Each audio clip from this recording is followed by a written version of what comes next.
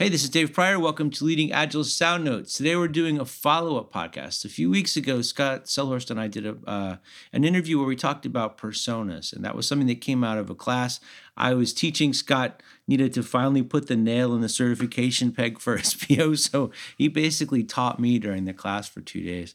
And we talked about personas and proto-personas, and we talked about empathy maps. And empathy maps is one of the topics we wanted to come back and spend a little more time on. So, Scott, thank you for taking time out of your Friday. Dave, my pleasure. I always love talking about this stuff. I do too, and I especially appreciate you taking time to school me up. So, before we get into this, can you give a little bit of your background so folks know who you are? Sure. So I'm I guess technically an executive vice president, an EVP, SVP. I don't even know what my title is. It's SVP, Executive SVP. Consultant, according to the There website. We go. I believe it. We're really into titles at Leading Agile. Yeah. Well, if you it's a title that matches the kinds of problems I help solve. So I'm Okay. okay with it. So as part of the Leading Agile team, I'm helping companies on the business and product management side of enterprise transformation. And as a craftsman, I've been doing product management and strategy consulting work for about 15 years. Okay. And was a software developer before that, and a mechanical design engineer before that. So that's sort of my background. But it's always been designing. Started out designing things to help solve problems, and then it sort of moved into helping companies figure out which problems were important to solve. And then the combination of being good at solving problems with making good choices about which problems to solve then becomes useful as part of enterprise transformation, because like when you move from a waterfall to an agile world, you change parts of how you prioritize that stuff in addition to just changing the cadence, right? The interactions and the business dynamics shift. Sure. So that's sort of where I apply my craft these days. Okay.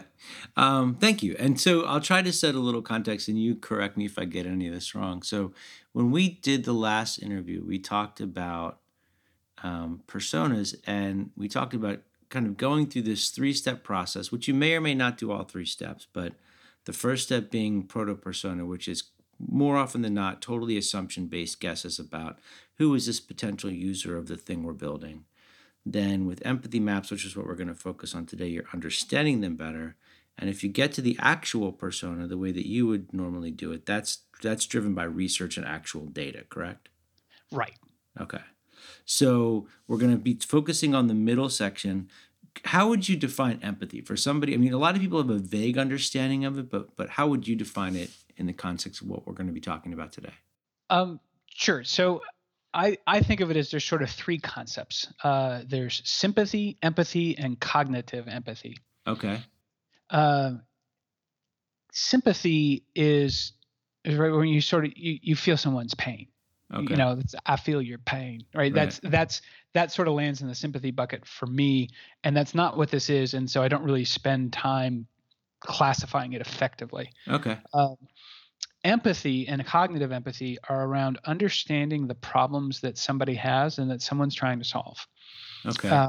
Cognitive empathy in specific is really getting into their motivation, and empathy more broadly is around understanding the combination of their motivation with sort of the context or environment that they're in. Okay. So I want to go back 2 steps and see if I can give an example and if I have this straight in my head. So when I was in college, I did work in supermarkets where I would go in and do price checks and things like that. And it was one of the things that was very helpful to me when I did some work with Walmart, because I understand what it's like to work in a supermarket. I've spent enough time in there. I have a lot of empathy for the people that have to go clean up the jelly in aisle 5, because I did that when I was in high school. Is that Okay. so? That's how you would define the empathy that's before the cognitive empathy, correct? Uh, yeah, right. Understanding what the dynamics of having to deal with that are. Having pity for someone because that's what they have to do lands more in the sympathy bucket. So that's probably a good way to No, make that but distinction. I'm thinking like I know, I've had that experience. I know what it's like when you've got those shifts, or somebody's working at UPS and has to load a truck in the middle of summer. I know what that's like because I've done that job. But the cognitive part would be, why does the person have to do that job, or why do they want to do that job, right? Right, right. And I might name drop some great resources for the listeners here. Sure. Indy Young has written a book called Mental Models, which is almost exclusively focused on cognitive empathy, Okay. and it's a super powerful, advanced technique for framing problems. It's like the next level of science beyond journey mapping, if you wanted to think of it that way. Okay. So journey mapping is something people should also be looking into, since we're tossing that one out there. Like Yeah, a shiny we'll coin on build a the big list. table. Yeah. So, all right, everyone, just pretend you know what we're talking about. So we're going to talk about the empathy map, and we're going to be using the more recent version that was created, and it's David Gray, right? Yeah. Okay. I'll make sure to include a link to the file and to his posting on it. What are empathy maps, and who creates them? Sure. So an empathy map it's a canvas, which is a little bit of a shiny object, but only because it's been proven to be an effective tool to use canvases to where you can sort of pull together a lot of deep context into an easy to consume, like, single page view of part of the world. Okay. Um, it's a model, it's a representation of what it's like to walk a mile in somebody else's shoes. That's basically what you're capturing within an empathy map. And is it still And assumption driven, or are you actually interviewing at this point? it's interview driven, but it's sort of narrow in context. Okay. So, like a real persona, it's based on research, but it's a focused subset of comprehensive research required to build a persona. Okay. So this is the step that helps us move from the proto persona, the totally assumption driven version, to something that's actually more realistically data focused, I guess. Right, right. Okay. And a good way to think about it, there's sort of two schools of thought about what it means to be market driven and how you go about and gain that all of those insights. Um, one approach is you could classify it as just in case, which is go learn everything that is learnable because it might be useful later. Okay. Right? You can think of that as big upfront design type research projects, a heavy classic research driven project. And the other approach is just in time, which is to say, for what I'm doing right now, I need to understand more. So let me go do just enough research. It's the last responsible moment of the sort of agile principles applied to user experience research. Okay. And an Okay. empathy map canvas allows you to say, what do I need to understand right now for the context of the problems I'm trying to solve, for the product I've got right now, for a subset of all of the people in the world who I might build it for Yeah. or sell it to. Right. So it Okay. really lets you zoom into one group of customers when they're trying to solve a specific problem or a group of problems. How do I understand? How do I empathize with them so that my approach to helping them solve their problems is more likely to be successful? So it's not so much us understanding their problem as it is us understanding their understanding of their problem. Yeah, right. We're understanding their environment and their understanding. Like that's the canvas has this neat sort of visual layout that there's a half, two, four, six. There's a half a dozen fields of information that sort of rotate clockwise around a head in the Yeah. center that are descriptions of measurable things about the environment that you could go observe through interviewing or monitoring. Okay. And So then there's good. there's a section in the center inside the big head, which is here is what we assume or project that person is concluding or thinking or feeling given their environment. Okay. So if I roll this out in a CSPO class, the first two questions that are going to come up are, whose job is it to create it, and how do you decide which customers to create them for? Okay, great. Okay, so the first answer, when you've got a design team or user experience team or user research people, those are the people who do this. Okay. Uh, And they all know, they'll know what it is. They know how to do this stuff, and they'll Okay. they'll know the empathy map. And if they don't, they already know how to do a full blown persona, Okay. which is broader in context and sort of a superset of information. And Okay. they could quickly grok this canvas and apply the user research approach that they would take to Okay. populating the forms in this canvas. All right. Before we move Which, on, I just want to interrupt yeah. and say props for being the first person to use the word grok in a Leading Agile podcast. Oh, outstanding. Well, yeah. You get I mean, major right, geek points on that one. I'm old enough to have read Heinlein before all of the modern day stuff was Yes. written. Okay, sorry. Go ahead. That's okay. Next name drop. There's a book called Interviewing Users by Okay. Steve Portugal that really gives you a good overview of how to execute the conversations and the research with people directly that allows you to populate an empathy map canvas. Okay. So that's literally books worth of conversation around how to do that. So I'm going to cleverly sidestep all of that during our talk today. Yes. And point you at Steve, who's an actual expert at doing that stuff, and comes out of the UX world, or was there before UX was the title assigned to the world. Right? He's been doing this stuff for 30 years. Okay. So how do they pick which customers? Because we're going to walk through a sort of an example, and I'll just sort of set it up a little bit. I mentioned that I have to travel on Sunday morning. My first flight's at like 6 a.m. I know that when I get to Dallas, I'm going to need coffee really bad.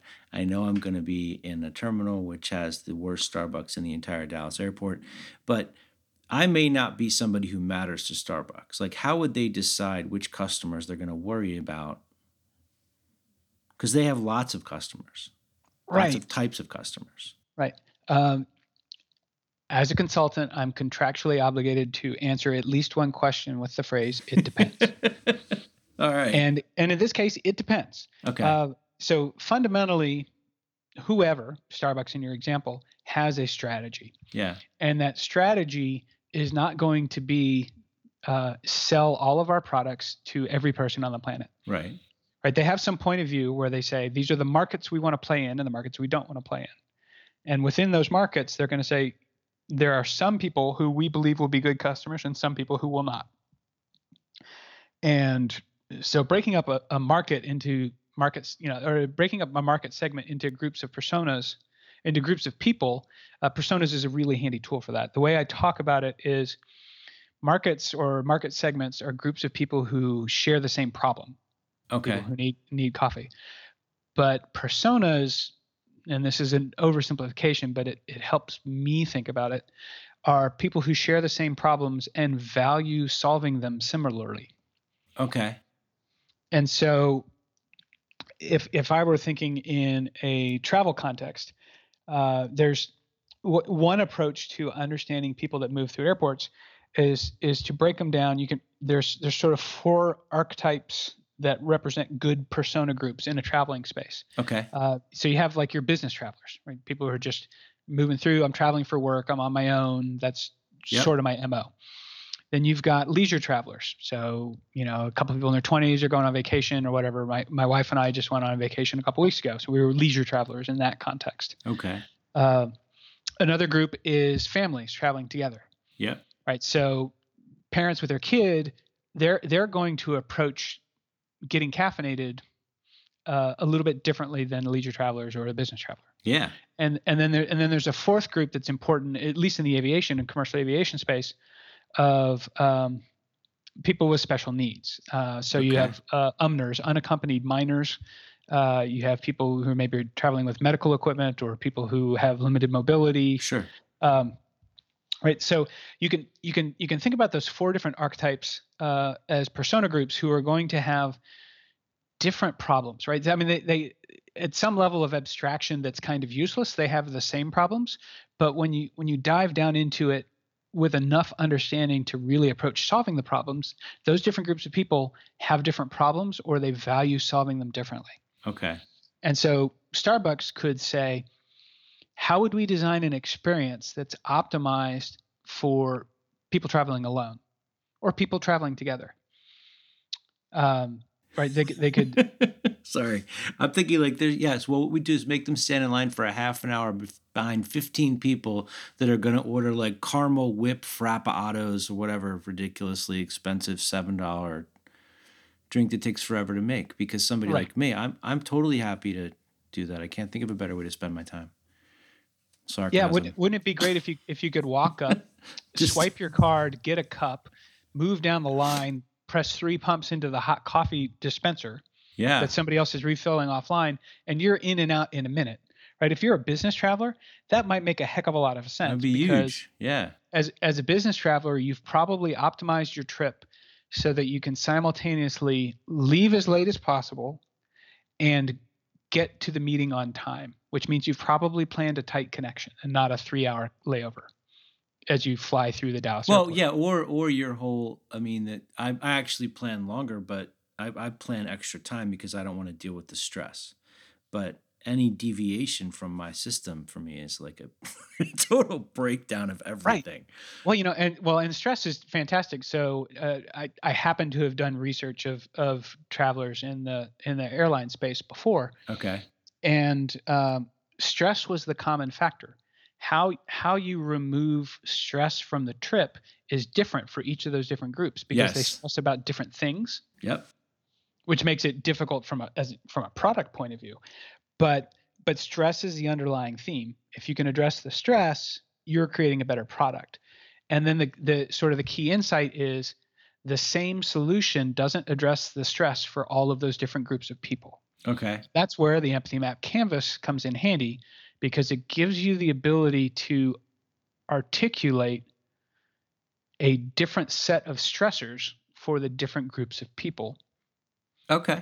And then falling back on my it depends for whom do you do it, um, your strategy is going to say, because you're always faced with choices, Yeah. this group of people are more important to advancing our strategy than this other group of people. So we will prioritize solving the first group's problems ahead of the second group's, or even at the expense of the second group's when you have to. So I want to try to offer up two things. So if you think about the leisure traveler and me, I'm somebody who when they're traveling, Starbucks is my McDonald's. It's my tether back to sanity, and I will go several times a day. Um, it is more of like a maintenance thing for me. Somebody who's traveling for leisure, it's like a celebration. It's a special occasion, right? Maybe they don't go get the $7 drink all the time, but now they're on their trip. They want to live it up, right? Right. And like Starbucks, I don't think you can get a box of cereal, and you probably don't have a coloring book available if you wanted to sit at one of the tables in there. Right. Right. So Starbucks is making design choices to optimize for you as an individual traveler, whether it's leisure or business, at the expense of design choices that would uh, be more likely to reduce stress for a family traveling together with small kids. Yeah. Yeah. And they may not mind making me wait in line because they know I'm going to keep coming. Whereas there's a lot of people, maybe this is, I mean, it seems like I'm always buying the people that have never been to a Starbucks before. And that's why it takes 15 minutes to order anything. But that's a chance to draw them in. I mean, if I'm Starbucks, I'm going to get them right now. Turn them Yeah, into loyal right. And customers right now. what's really insidious is that might be a calculated move, Yeah. right? When you're walking through an airport terminal and you're exposed to two different shops that you've never heard of before, and one of them has a line and one of them's deserted, which one do you think has the better coffee? Well, you would assume the one with the line. Yep. Yep. So if you've got time to make your connection, what are you going to do? You're going to Yeah. throw the dice, And get or are the you going to? crappy coffee. Yeah. Well, plus I'm even though I'm not going to go away. I'm going to deal with it and keep going to Starbucks anyway. I'm not going to be so irritated. I'm going to stop being a customer. Right. And so, if we tie that back to the empathy canvas, uh, what we might say is that you see standing in line for 30 minutes as a minor annoyance that is more than justified based on the gain of that tie back to normalcy. I don't know if I'd go more than justified, but yes. I find Has it it ever horribly stuck? irritating. But what I was trying to get to was I don't think they may not see me as somebody that have to worry about in that situation. Yes, I'm pissed off. Yes, I'm irritated.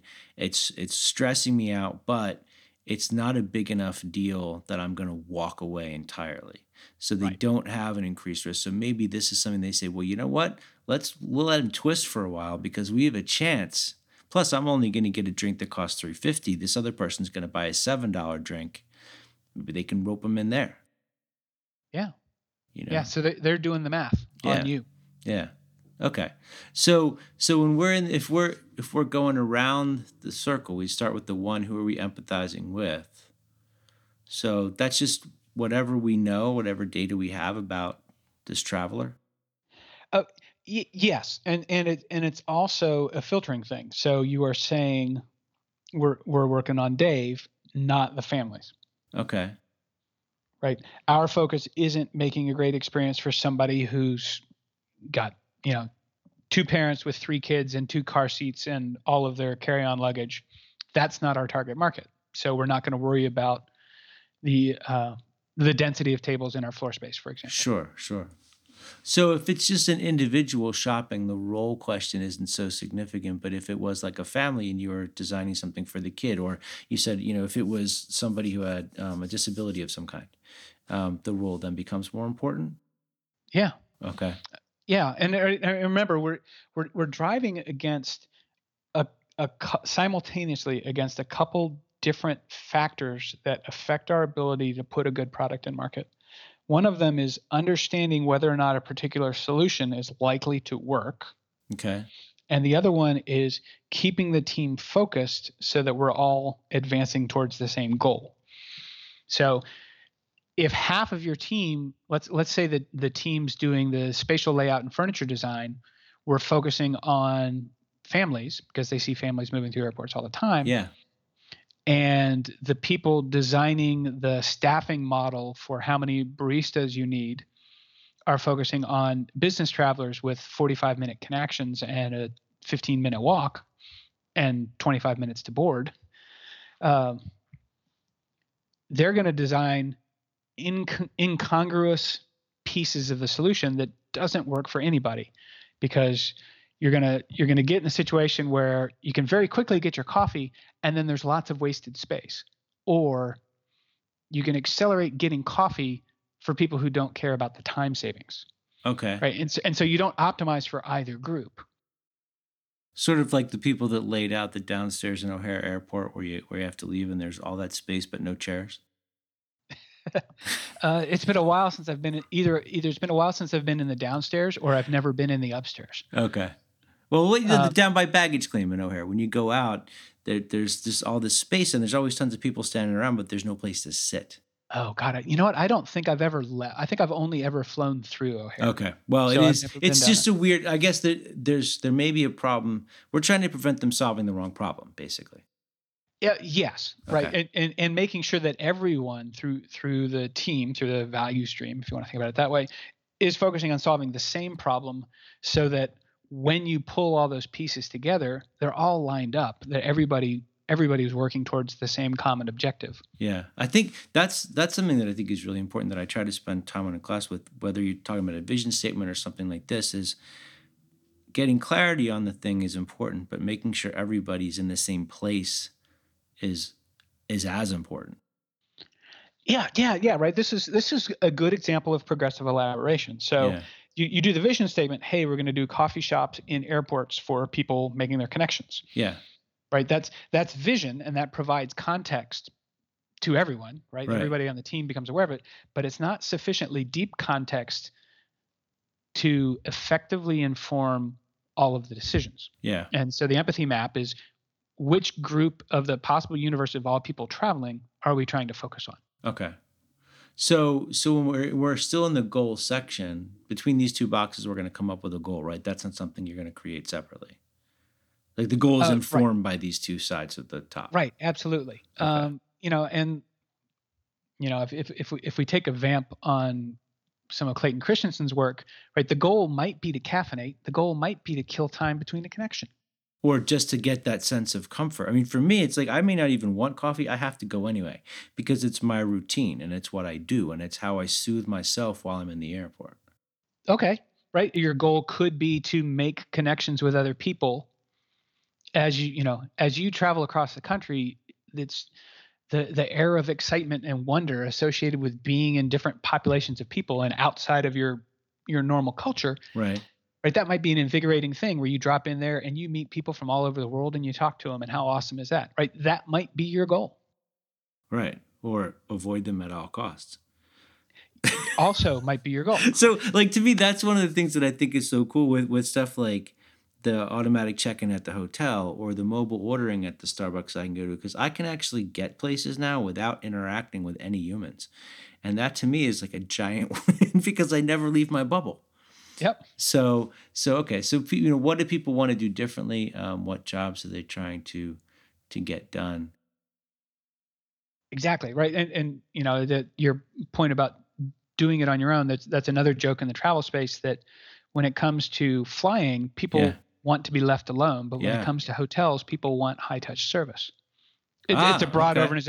overgeneralization, but it's interesting that by understanding who your group is and then the context of the problem, you might take different approaches to solving it, right? So this "let me do everything without talking to a human being" thing might be great when you're connecting through an airline terminal, and it Yeah, might be the worst thing in the world to do for somebody when they're checking into a hotel and they want to make sure they have a dorm fridge and that they get a wake up call and that they can get their dry cleaning done and where's yeah. the nearest restaurant and all that other stuff. Okay, yeah, okay. Um, so between those two boxes at the top and figuring out what decisions they're making, and there's got to be some way of telling if they're successful. So there has to be some kind of metric, I guess. Yeah, yeah. So this next name drop is Goiko Adzik wrote a book called Impact Mapping that is mind-bendingly powerful and subtly difficult. It looks so straightforward. It's so hard to use, it turns Okay. out. Um, and the focus there, one of the key takeaways from that book and that practice is that when you're, it's it's an insight that comes from having humility about how you build your products, Okay. right? You aren't building a product to solve a problem.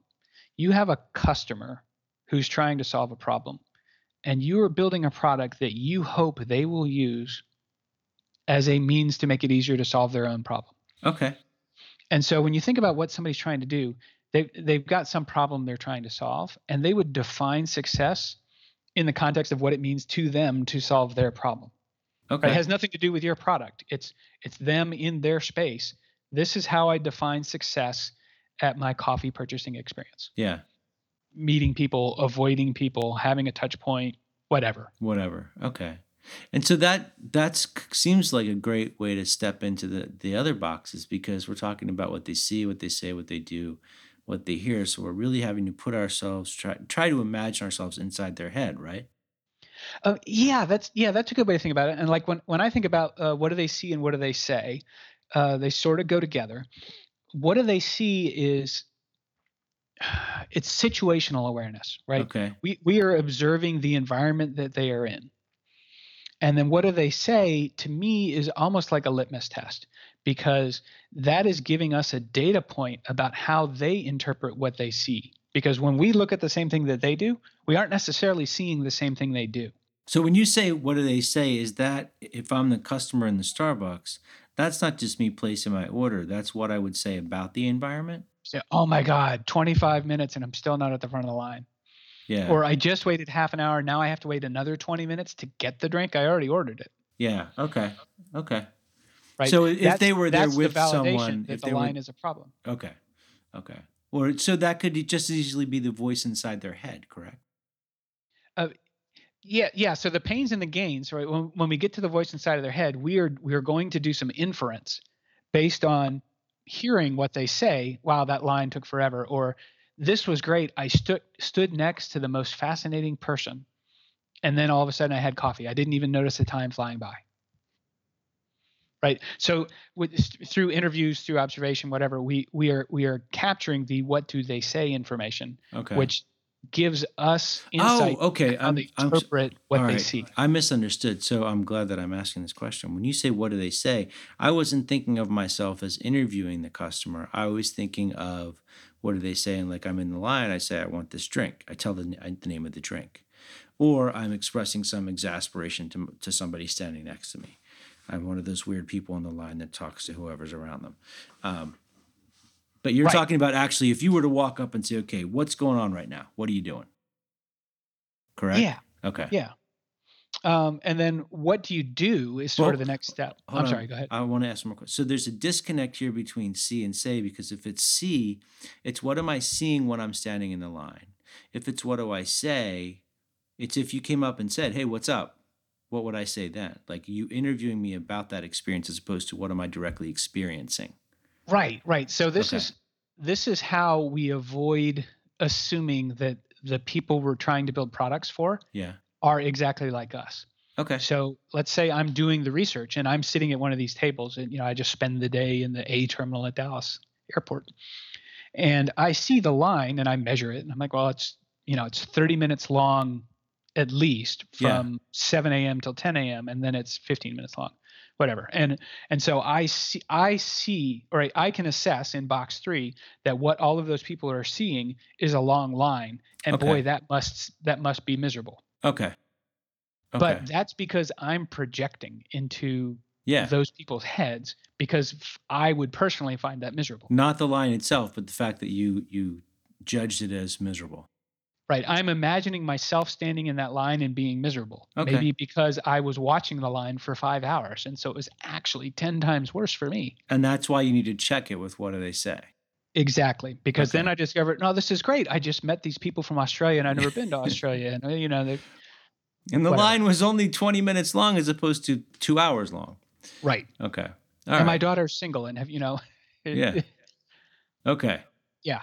So to me, those are sort of coupled that make sure that it gives us a way to sort of validate our interpretation because Okay. we make assumptions based on what we see as the environment they're in.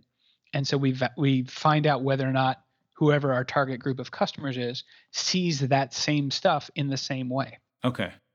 All right. Thank you. I'm ready to move on to do now. I Okay. apologize for the tangent. I just wanted to make sure I had that sorted in my head. No, it's all good. And so what do they do is uh I think most of the time it's just sort of validating insights into how they solve the problems. That you go up, you place your order, you give them your name, you get your cup. But You know, like it says here, what do I do today? So that there's more to it than that, right? Because it's not just this moment, it's the rest of my day. no. Oh, so that's just the interpretation. Like in the current state of the world, what is it that I'm doing in Oh, the scenario of relevant scope for the problem we're focusing on trying to help them solve? okay, sorry. All Today right. versus future, not today, Got it. bigger Like now, context. today. Okay, got it. All right. So this is the actual action. They're walking up, they're waiting in line, they're ordering the drink. Right.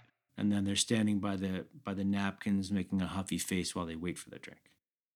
Right. And so that gives us the ability to do some brainstorming.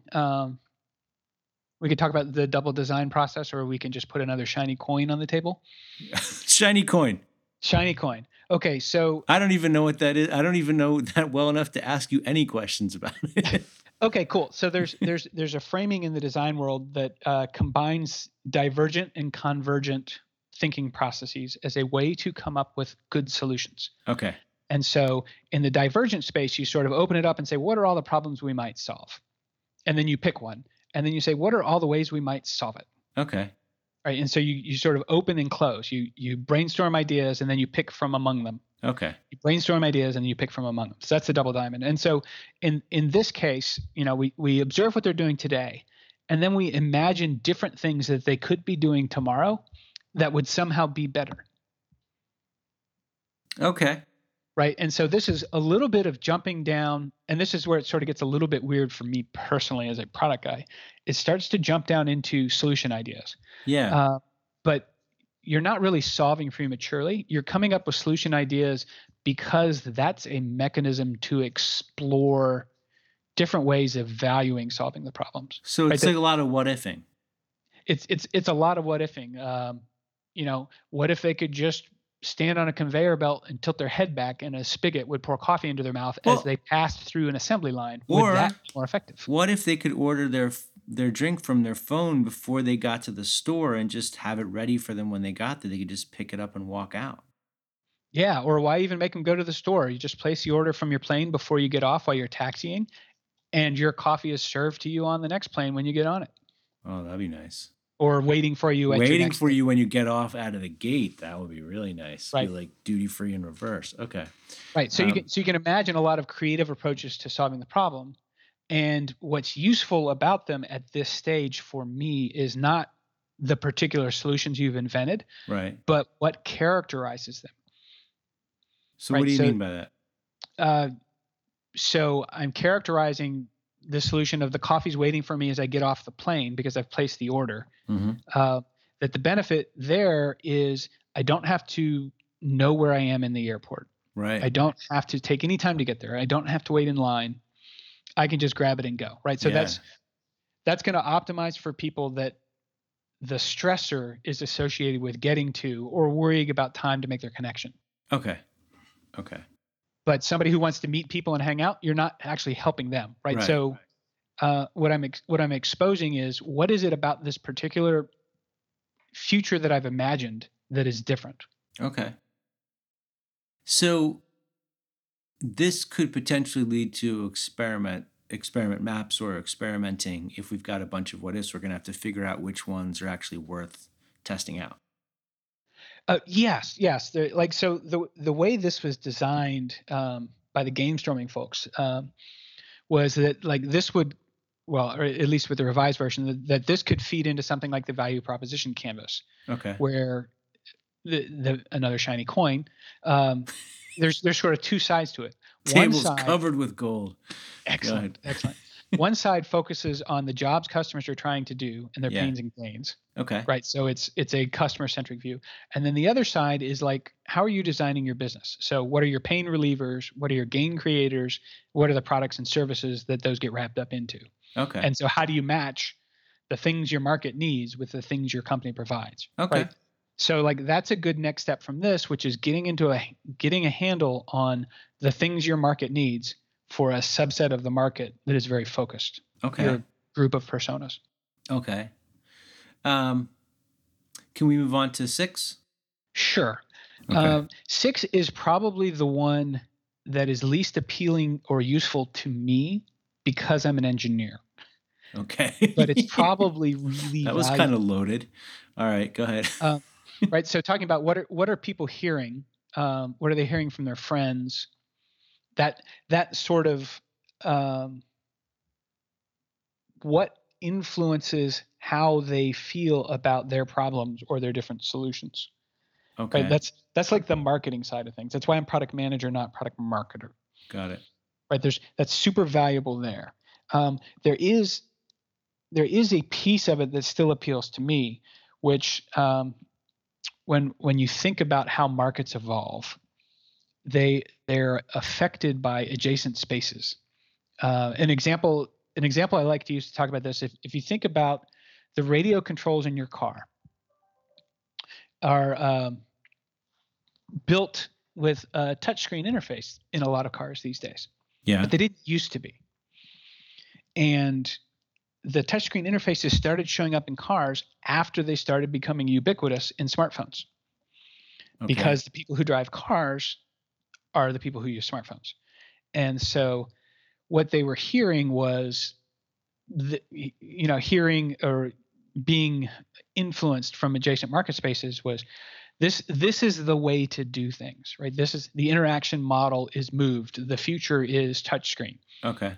And so then in the auto space, you're like, hey, these are the same people, right? They're not trying to solve the same problems, playing a phone or connecting to the internet or whatever, but they are starting to associate interacting with technology as interacting with a touchscreen. So let's change how we do this, right? They listen to music on their phone. Let's make it the same in the car, right? And so there is this is a good angle for what is it that's part of the broader context that this user group lives in that could be influencing this narrow context we're focusing on. So does it extend beyond sound then? Uh, or could it I don't extend know if beyond sound? I'm doing it right, but that's sort of how I treat it. So in the same way that you talked about the touchscreen, like I've seen my wife do this tons of times. She puts her finger on the laptop screen and starts trying to swipe stuff. It's hysterical to watch, but um, that I see people do that all the time. Kids do that all the time. Um, that's the metaphor that they're used to, so they expect it in more places. Right. But I initially I was thinking that this box was like what are the signals being broadcast at me? What do my friends tell me? Like, oh, you should do this. You should buy this thing because it's going to make you better. And the commercials say, oh, well, you should do this because it'll make you a better person. And somebody else is telling me this other thing. And all that signal is penetrating somehow. I don't know to what extent it's going to affect me, but those are things I'm hearing. But this, you're saying it's beyond just sound.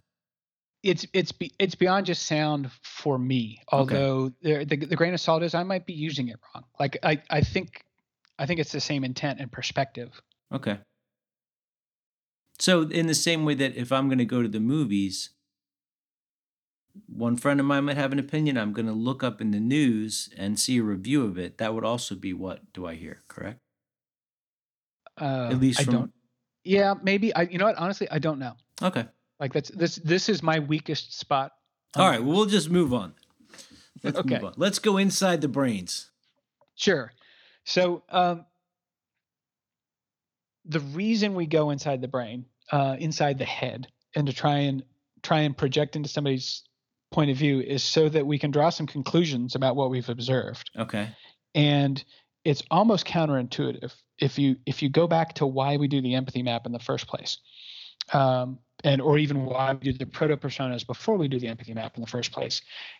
Is we're trying to, among other things, avoid a couple anti patterns. One of those anti patterns is um, being inconsistent in terms of who you design for. Half of the team is designing for families, half the team is designing for people traveling alone. Sure. Right. So we talked about that already. Yep. The other, and this helps massively with that. The other anti pattern, and this is where it's a little counterintuitive, is there's an anti pattern of people building solutions for themselves. Right. They project into their heads Yeah. and say, well, this is what I see, and it's obviously a problem because I perceive it to be a Yeah. problem. Therefore, it needs to be solved, right? And that's where the see and say thing sort of pair up for me as a way to try and break out of that. Well, and we had it on this call because you started talking about the Starbucks, like, oh, you want social interaction. I'm like, hell no. I Right. want the opposite of that. I want coffee. Give me my please. drink. Leave me the hell alone. Yeah. Yep. Yep. And so in step 7, filling inside the head, the pains and gains fields is around us saying, okay, what is inside that person's head? Okay. And we've got the data around it. The observable stuff on the outside is our only defense against filling in the center of the diagram with what's in our own heads. Okay. So they're kind of like prepping your mind for those questions in the center. We're trying to make sure that we don't fill it out like an autobiography. Okay. Okay. So if it is somebody who is traveling, like if it's my pains are going to be delays, interaction, interruption of routine, my gains are going to be the satisfaction of getting this thing that is my soothing token. Right? Yes. Okay. Yes. Exactly right. And and the then pains for some family might be, I'm getting stuff for me and my kids aren't getting anything. okay, And well, they realize that I'm at the store and I'm buying them nothing, and now they're upset. okay, but that and at the same time, the kids might be upset, but they could be rotten kids, and I could be celebrating something for myself. Could be a Yeah, pampering moment. sure, it could be. Like I'm thinking of this section at the bottom says what other thoughts, feelings, like if I'm there ordering a $7 drink full of like all kinds of fat products and whipped cream and stuff, that might be I deserve this. I have worked hard. I'm on vacation. I have earned this, and my kids can sit over there and have French fries if they want. Yeah, I want to treat myself with a drink, and Yeah. I'm driving later, so there's no alcohol. Right. Let me get a frothy whatchamajiggy. So it's sort of the subtext rolling around inside their head. Yeah, Okay. right. It's like when I think about products generally, I think they sort of fall into one of two buckets. And I'm either trying to make something awesome or I'm trying to make something suck less. Okay.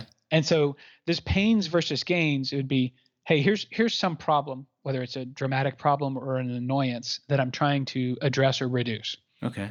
And those things are going to tease out on the pains side. Yeah. Or here's an opportunity to make something amazing that isn't amazing, but isn't necessarily a problem. Got it. And those are the things I would pull out in the gain side. Okay. I think there's a lot of clarity to understanding which of those it is that characterizes the problem space that you're in. Okay. I don't think it's usually a mixture of both. Okay. I think you end up with a muddled product when you think it's both. That you Okay. should sort of pick one or the other. All right. So I kind of have two more questions about this. And I really appreciate you walking through the whole thing. It's helped a lot. How often do I revise these? That's the simple short question. The other one's probably longer.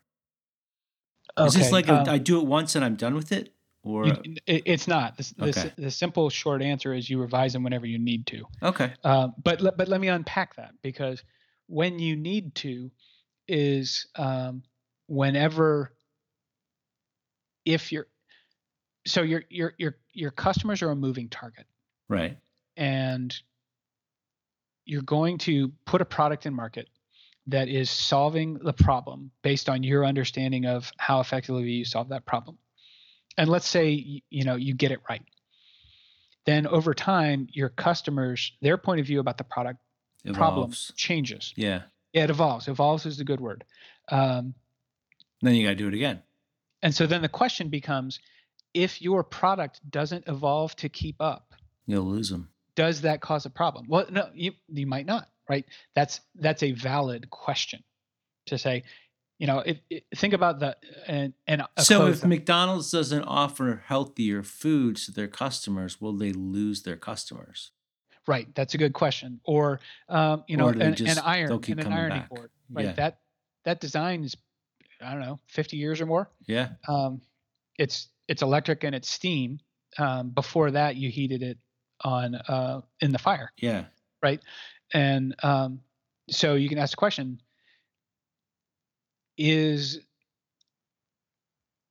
Am I reliant on being in tune with how my customers have changed in order to continue to successfully sell irons? Yeah.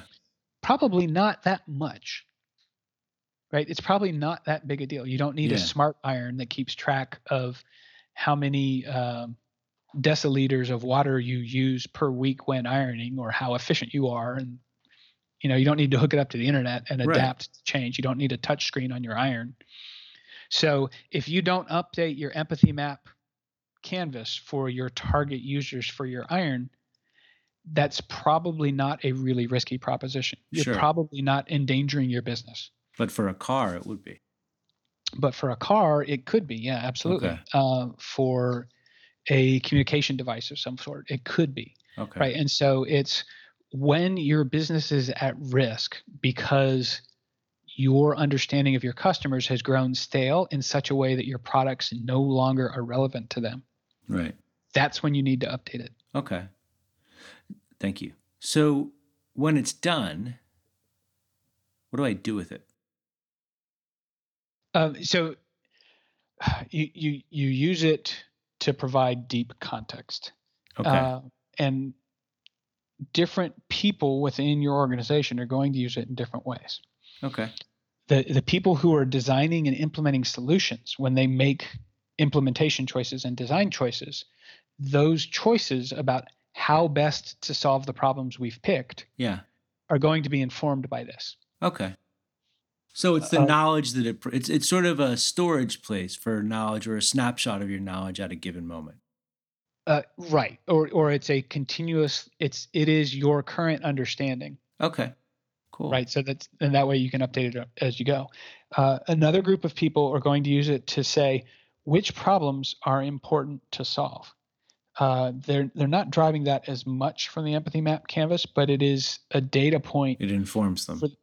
To inform them and help validate the choices. Yeah. Okay. And then you pop up another level when you think about sort of a strategic prioritization point of view. Your company has some strategy that's led to some business design decisions and a product strategy, which says focus on a particular group of customers. And Okay. within that context, focus on a particular set of problems. And the empathy map helps you understand, uh, develop and represent deep insights about subsets of your potential customer group, one per canvas, in the context of solving how they go about solving a particular problem. And so you could have multiple canvases. Okay. And so you can use those tools as part of informing your prioritization process and your business strategy design, because you can look at a canvas and say, we have a good understanding of this problem for these people, Yeah. and we do not have the people in house who can effectively solve it. We don't know Okay. how to contribute to solving this problem, Sure. valuable though it may be. Right. And the canvas gives you some insight of, yep, this is how they feel the pain, and we have no idea. Right. Nobody's come up with a clever way for how we can help with Yeah. that. I think that's a really important thing. So different groups can lean on this to inform different kinds of decisions. Okay. Cool. Thank you for taking the time to do this. If people have questions and they want to follow up with you on this, what is the best way for them to reach you? Twitter is probably the easiest and fastest way. Okay. Just tag me. Sellhorst is my Twitter handle. Just tag me in public, and we'll respond, and we'll go from there. Okay. So I'm going to include a link to that. I'll also include your Leading Agile page and LinkedIn. And your blog as well. I'll make sure that we Oh, put that in there so folks can track you down in awesome. multiple locations. And also make sure that you check the spelling of Scott's name, because it may not be spelled like it sounds inside your head. So cool, dude. Thank you very much for taking the time this afternoon. I really am Dude, grateful to my you for my this. pleasure, Dave. Like I said, I eat this stuff up. Cool. Thanks.